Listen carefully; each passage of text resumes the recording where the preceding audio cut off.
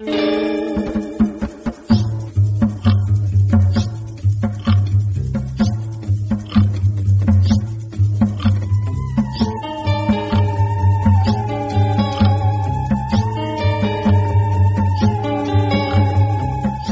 Internet. I'm Mike Gillis. I'm Casey Dorn.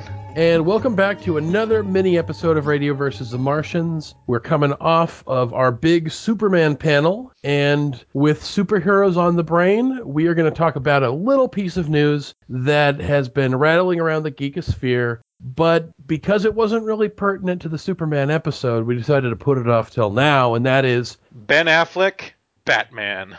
Yeah, and... It actually just sounds stupid to say it out loud. But, you know, the internet kind of overreacted. I mean, if you want to call this an overreaction, I'd really call it a complete fucking meltdown. Yeah, it was definitely not in proportion to the actual news. Yeah, let's have a little bit of perspective here, internet.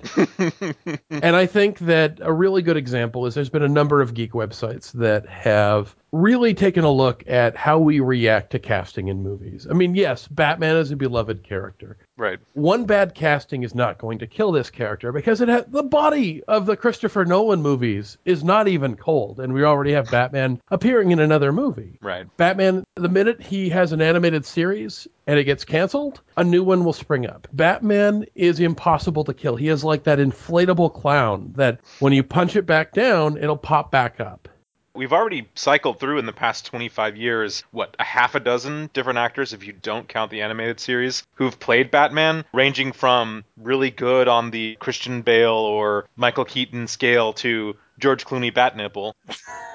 We don't need to spend a lot of time gnashing and wailing that Ben Affleck's going to ham it up and is going to be awful. If anything, maybe he could put a little levity into Batman that is sorely needed. I really wish that were the case. I think that hopefully he'll be a lighter rendition of Batman than we've seen in the past. And as I had this conversation with Paul Rue on Mike and Paul Save the Universe, we did an entire episode about Batman.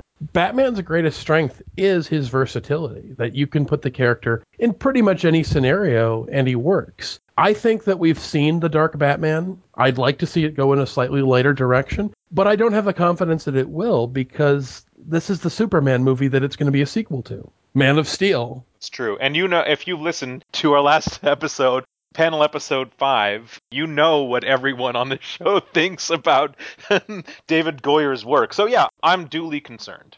I don't have any problems with Ben Affleck. I'm just going to go out there and say it. I think he's a capable actor. He's certainly matured as an actor and certainly as a filmmaker over the past 10 years, and people will freak out and chant Daredevil, Daredevil, but you know what? He wasn't the thing that made that movie bad. Ben Affleck may have been miscast, but he didn't ruin that movie. He wasn't a pockmark on the face of Daredevil. If anything, we had Colin Farrell basically playing Bullseye as if he was the piano player from Reefer Madness. Why is the weird, fidgety performance appropriate to play a crazy character? It was just distracting and weird, where you feel a little uncomfortable watching it. It was just a bad movie, period. And you know what? Batman versus Superman is not going to be a good movie either. Yeah. But it's not going to be Ben Affleck's fault. And I think that we already have people lining up ready to put the blame on him for it. As if, you know what? We have writing by David Goyer, same as Man of Steel. We've got direction by Zack Snyder again. And consulting from that fucking lunatic Frank Miller.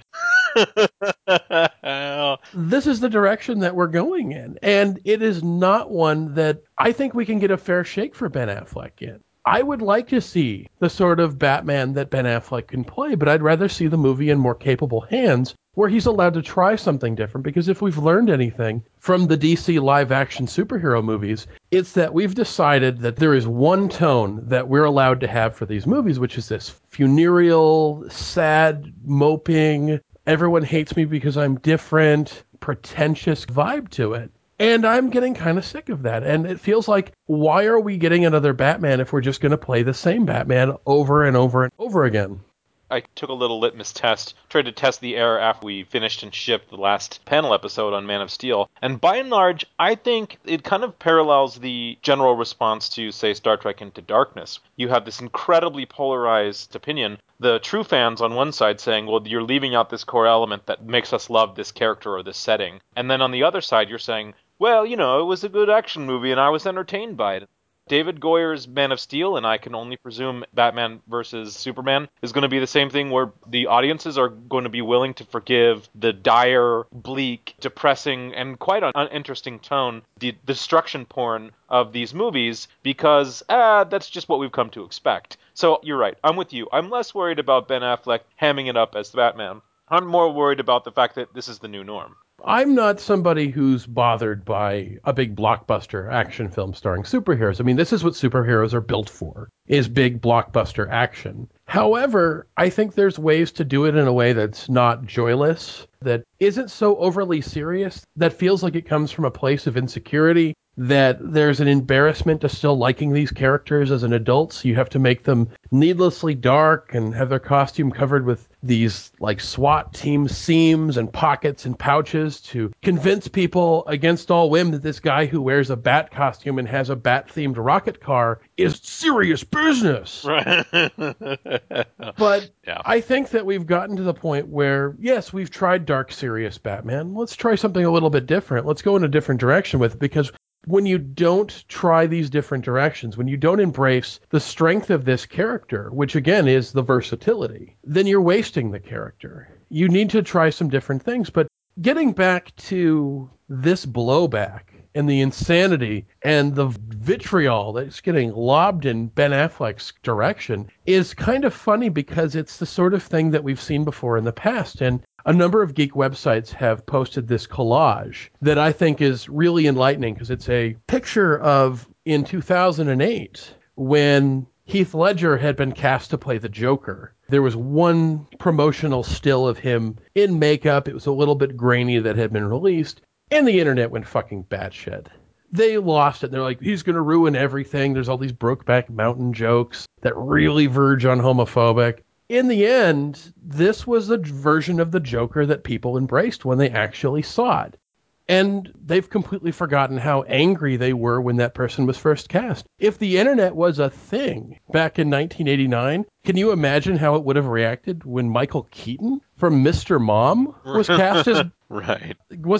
Batman? I can't imagine that they wouldn't freak out. I think that when you hear any casting, especially one that is counterintuitive, that is something that you may not expect, I think you should take a step back and say, okay, let's see where they go with this. Let's see if they're going to try something interesting or different. And the Heath Ledger version of the Joker was very different from anything that had come before. It was a different take on the character. It was a different take on the way he looked, the way he spoke. And it turned out to be a really interesting and I think successful adaptation of this character in a new way. And I'd like to give Ben Affleck the chance to be different in that same way as well. Again, my problem is not with Ben Affleck. My problem is I don't have a lot of confidence in these filmmakers. I would much rather see this movie handed over to somebody else to see if they can perhaps fix the Superman film franchise and do something new with Batman. Because if you have the same people doing this Batman that did the last Batman, I can only imagine that it's going to come out very, very similar, and I'd rather see a different vision on it.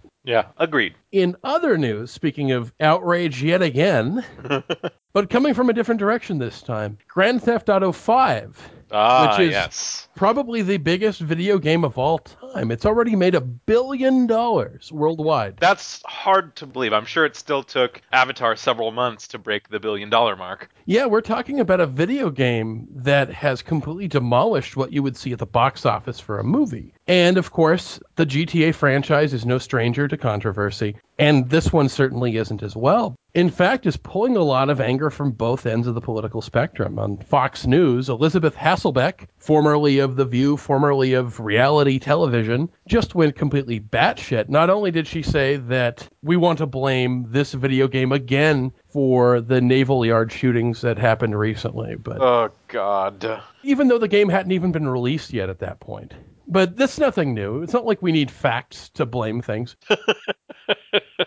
Again, we always have this long history of some kind of violence, some kind of tragedy that happens in our culture, and we look for a scapegoat.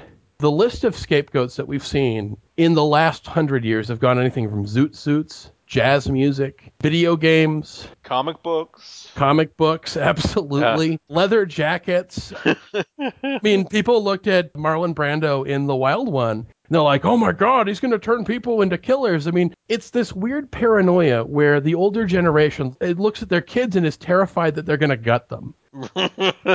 Because of some culture, because they listen to some rap lyrics or they're playing Dungeons and Dragons, they're going to become a Satanist murderer. It's a really irrational reaction where, let's be honest, the core causes of violence are always going to be far more complicated, but it's a lot more satisfying to not have to look in the mirror and say, you know what? Maybe I'm partially to blame. Maybe there's a much more complicated solution when instead I can basically hang one person out in front of the town square and say, let's all throw rocks at this one thing, whether it's video games, whether it's Dungeons and Dragons or explicit lyrics in movies or music. It's any new piece of culture that the past generation didn't enjoy. This curious bit is that GTA is so old now. I believe that the first Grand Theft Auto, maybe 15, I want to say 15 years. I read a great article from the Guardian UK about how there's some sort of blame fatigue on the part of American culture, that Grand Theft Auto and its various iterations have been, every time they come out, been blamed so much about being this horrible offshoot of culture that in reality they are such a product of our culture. They are not what causes these horrible things in our American society that the game itself is parodying. We're just reflecting the kind of society that it is. And interestingly enough, we're a society now that produces Grand Theft Auto. And so the game itself has become a bit self-referential. So there's a bit of it where that horse has been beaten to death and turned into chunky salsa. But it doesn't surprise me that it's still being used as the whipping boy. It's just, I don't know how there's any controversy left in Grand Theft Auto. Oh, everyone is horribly shocked when something comes out. That, again, we have so many things in our culture, whether it's like The Godfather. Michael Corleone is a bad guy, and he's the main character. Yeah. Breaking Bad, Walter White is a bad guy. And there are violent things that these characters do as the leads of the story. It's nothing new. But suddenly when we put them in a video game, people just flip the shit out, even though the people who are flipping the shit out over these video games are consumers of the other culture, where the bad guy is the lead. And this is really nothing new. I think what we're looking at is a generational divide between the people who play these games and people who didn't grow up playing games and still think that this is the world of Pac-Man and Super Mario Brothers, where everything is designed to be kid-friendly. The same way that we saw this with comic books, where people flipped out at the idea of a comic book that had mature content in it. Yes. They were just like, bro, but comic books are only for kids. No, comic books are just a medium. You can use that medium in multiple ways, including to tell stories or create games that are fit only for an adult audience. Grand Theft Auto 4 is a violent game, but it's a violent game created to be played by adults. Well, let's not forget, not 25 years ago, when home video games became an explosion with Nintendo, shortly the Genesis to follow, the media could not help but refer to it as a toy. There was a complete denial in the form of the press about actually acknowledging that video games themselves were collaborative works where writers and artists would come together and create a world that could tell a story, and that it was a medium for storytelling and for interactive storytelling. It was, these are our kids' toys, and we should be worried about them in the same way that you'd be worried about whether or not the plastic on the yo-yo is toxic to your kid. We've been through an entire generation now who've grown up with Nintendo and who still play games in their adulthood, and it is a fully formed medium. Grand Theft Auto 5 now has every bit of flashy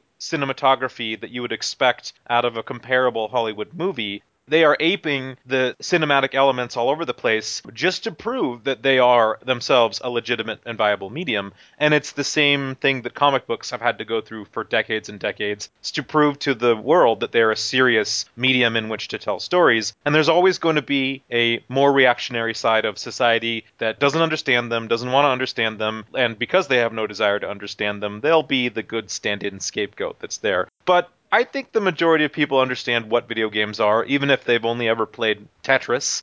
I would expect this to fizzle out in the next 10 years. That's just my optimism.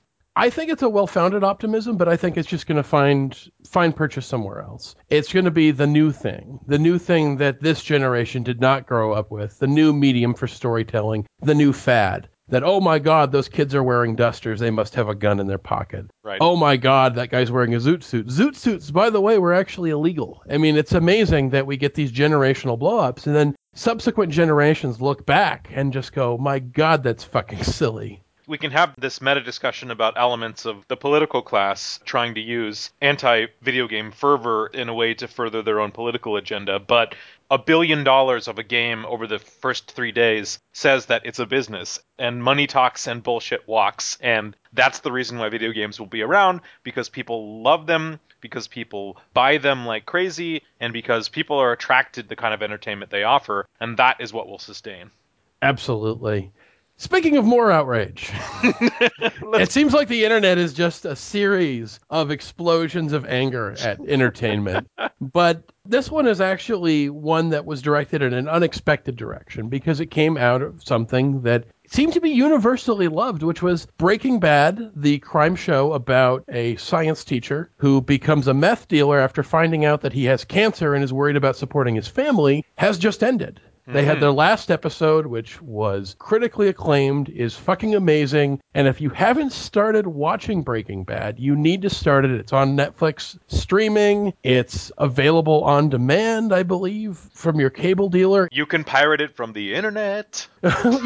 Or you can be a good person and buy it on DVD. Yes, of course. However, it's worth owning. It's a great series. It had a great finale. It was a show that I think was top-notch beginning to end. I think that they told a story, they ended that story, and that the ending they wrote was true to what they created in their first episode. Absolutely. However, talking about this idea of TV show endings, that we've seen a lot of these over the past 10 years, where a TV show isn't like, say, Gunsmoke or Law & Order most of the time, where the idea is that it's just going to continue in perpetuity until it gets canceled. I think a lot of people are taking the HBO model for television shows nowadays, is that they write a show with the full intent of ending it within about 5 to 7 years, having a big season finale, and then everyone can move on to other things. That you are writing essentially a really, really long miniseries. Breaking Bad is a great example of that. Other shows that have done this have had much more controversial endings. And one of those shows that had a really controversial ending was Lost, which came out from ABC from J.J. Abrams, Damon Lindelof, and Carlton Cuse. And that, to this day, still remains an incredibly controversial ending for a TV show. I'm not going to tell you what it was, but I actually liked it. I know that there's a lot of people who don't. The same thing with the Battlestar Galactica ending that came out at about the same time. Yeah. Here's the funny thing. People still haven't gotten over the Lost ending 3 years later because the night of the Breaking Bad finale, fans took to Twitter to basically hound and harass and lambaste showrunner and head writer Damon Lindelof, basically to go, hey, that's how you end a show. That's how you do it. You didn't fuck it up, Breaking Bad, way to go. That's how you end a show, Damon, wink, wink. I'll give Damon Lindelof some credit. He was retweeting all of the people who were doing this. Yeah. But that's not going to encapsulate everybody who's doing it. But my God, just on my Twitter feed, because I follow Damon Lindelof, there was at least 20 of these things. And I knew that there were so many people that immediately, once they had a satisfying ending to a TV show, they felt the need to just sort of stick it to another guy.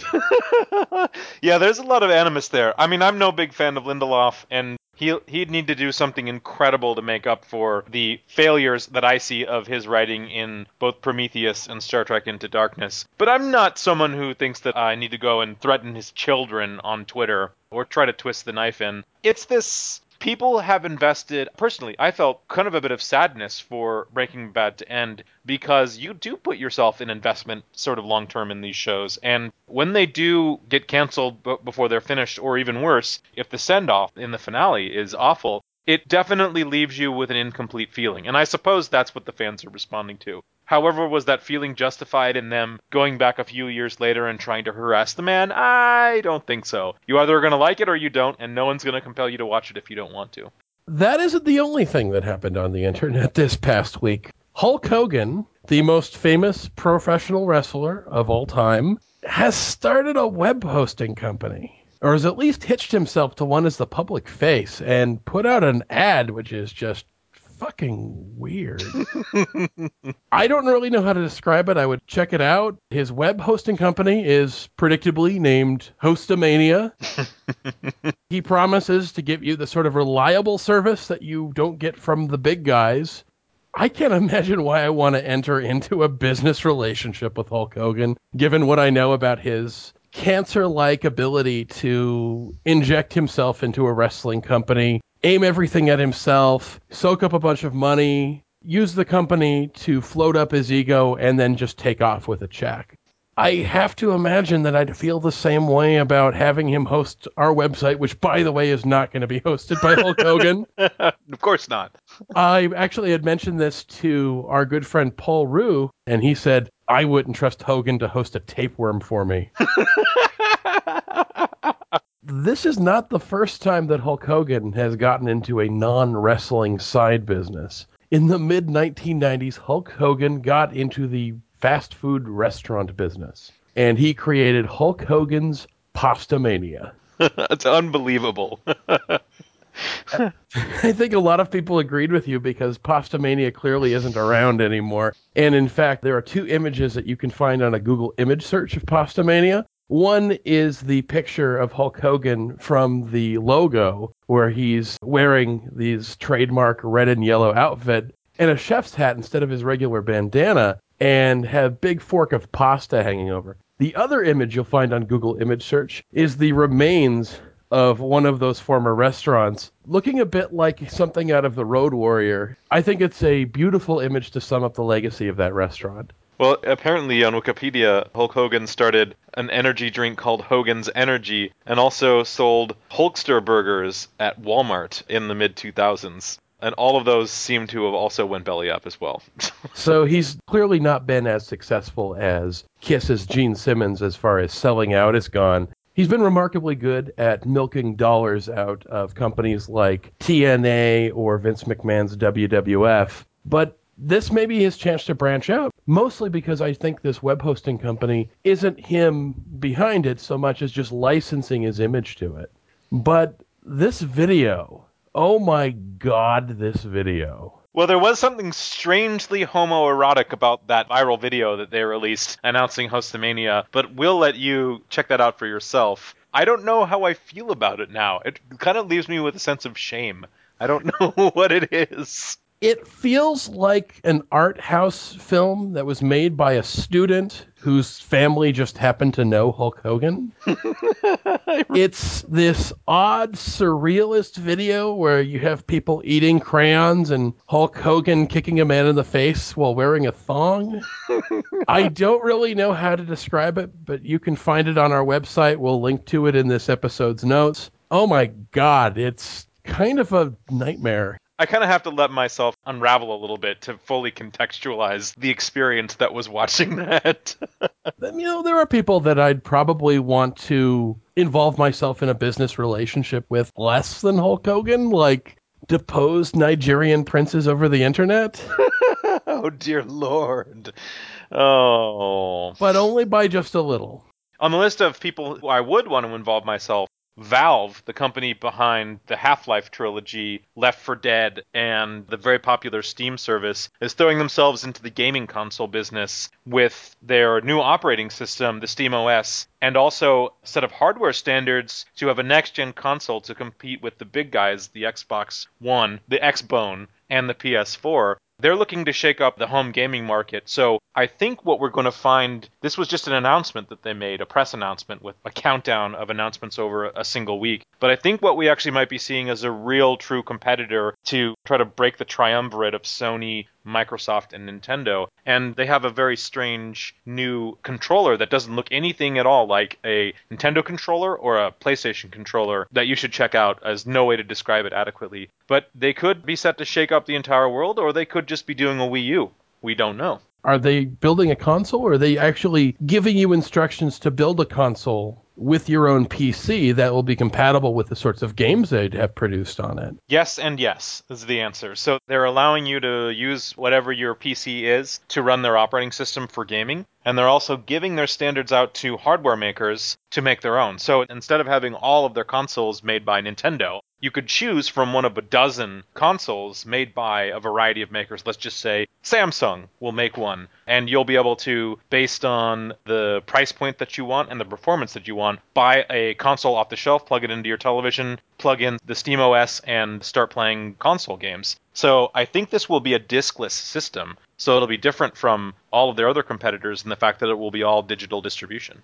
That's just fascinating. The idea that you actually can cobble something together that may in fact be superior to what they expect you to come to it with. You are in fact creating your own system, or at least just buying one that's compatible with the specifications that they put out. I think that could change gaming. And one of the things that I really like about this, and also one of the things that I've always been a little bit jealous of as a console gamer of PC gaming, is the ability that PC gamers have to modify the games that they have, not only to create new maps and new weapons and new ideas, but to do some just incredibly fun and crazy shit and continue to find new ways to, on some level, create the game themselves. The game just becomes a template for them to create things that they can share on the internet and other people can do as well. As you're playing a game like Skyrim, you can modify the game to do things that the game designers initially did not give you the ability to do, to be able to have animal companions that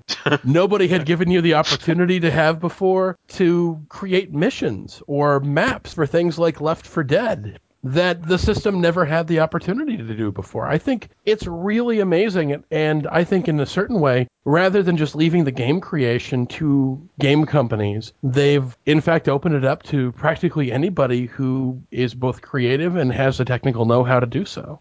Yeah, it's fantastic. I'd love to see what they do more. We're not sure about what form it's going to take because they're just now sending out a beta. They're going to send, I think, 500 beta consoles to people that have signed up on their service, and there's over 200,000 who have met the qualifications. So we're going to start seeing it come out on the internet and the gaming press. So we'll see whether or not they are going to be able to break the monopoly.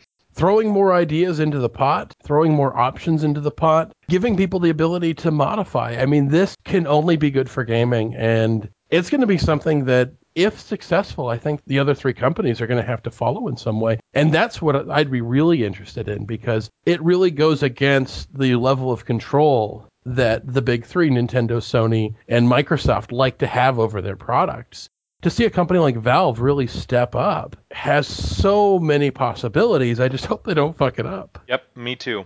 So with that in mind, it's time for us to announce the next panel episode of Radio versus the Martians for the month of November 2013. We're going to do something a little bit different this next month.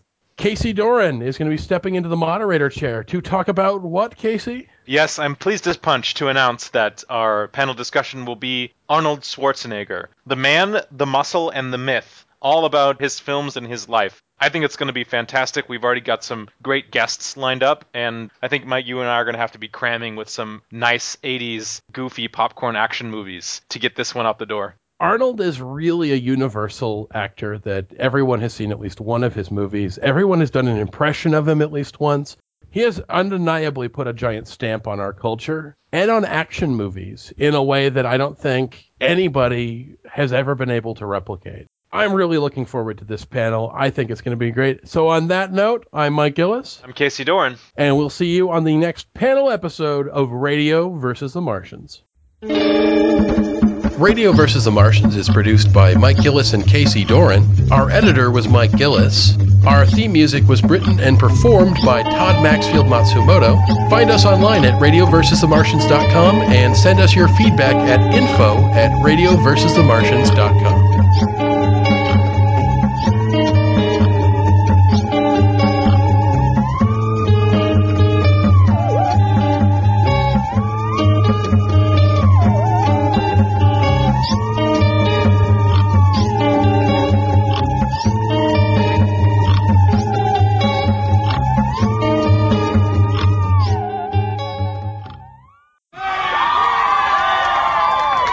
With little Hulkamaniacs like that, pasta maniacs all around the Mall of America, Big Bubba, you better tighten up that waistline, brother, because the Hulkster's slim and trim. I've been eating my pasta mania, and what you gonna do in the Mall of America, brother, when Hulk Hogan, Pasta Mania, and all my pasta maniacs run wild on you? What's he gonna do?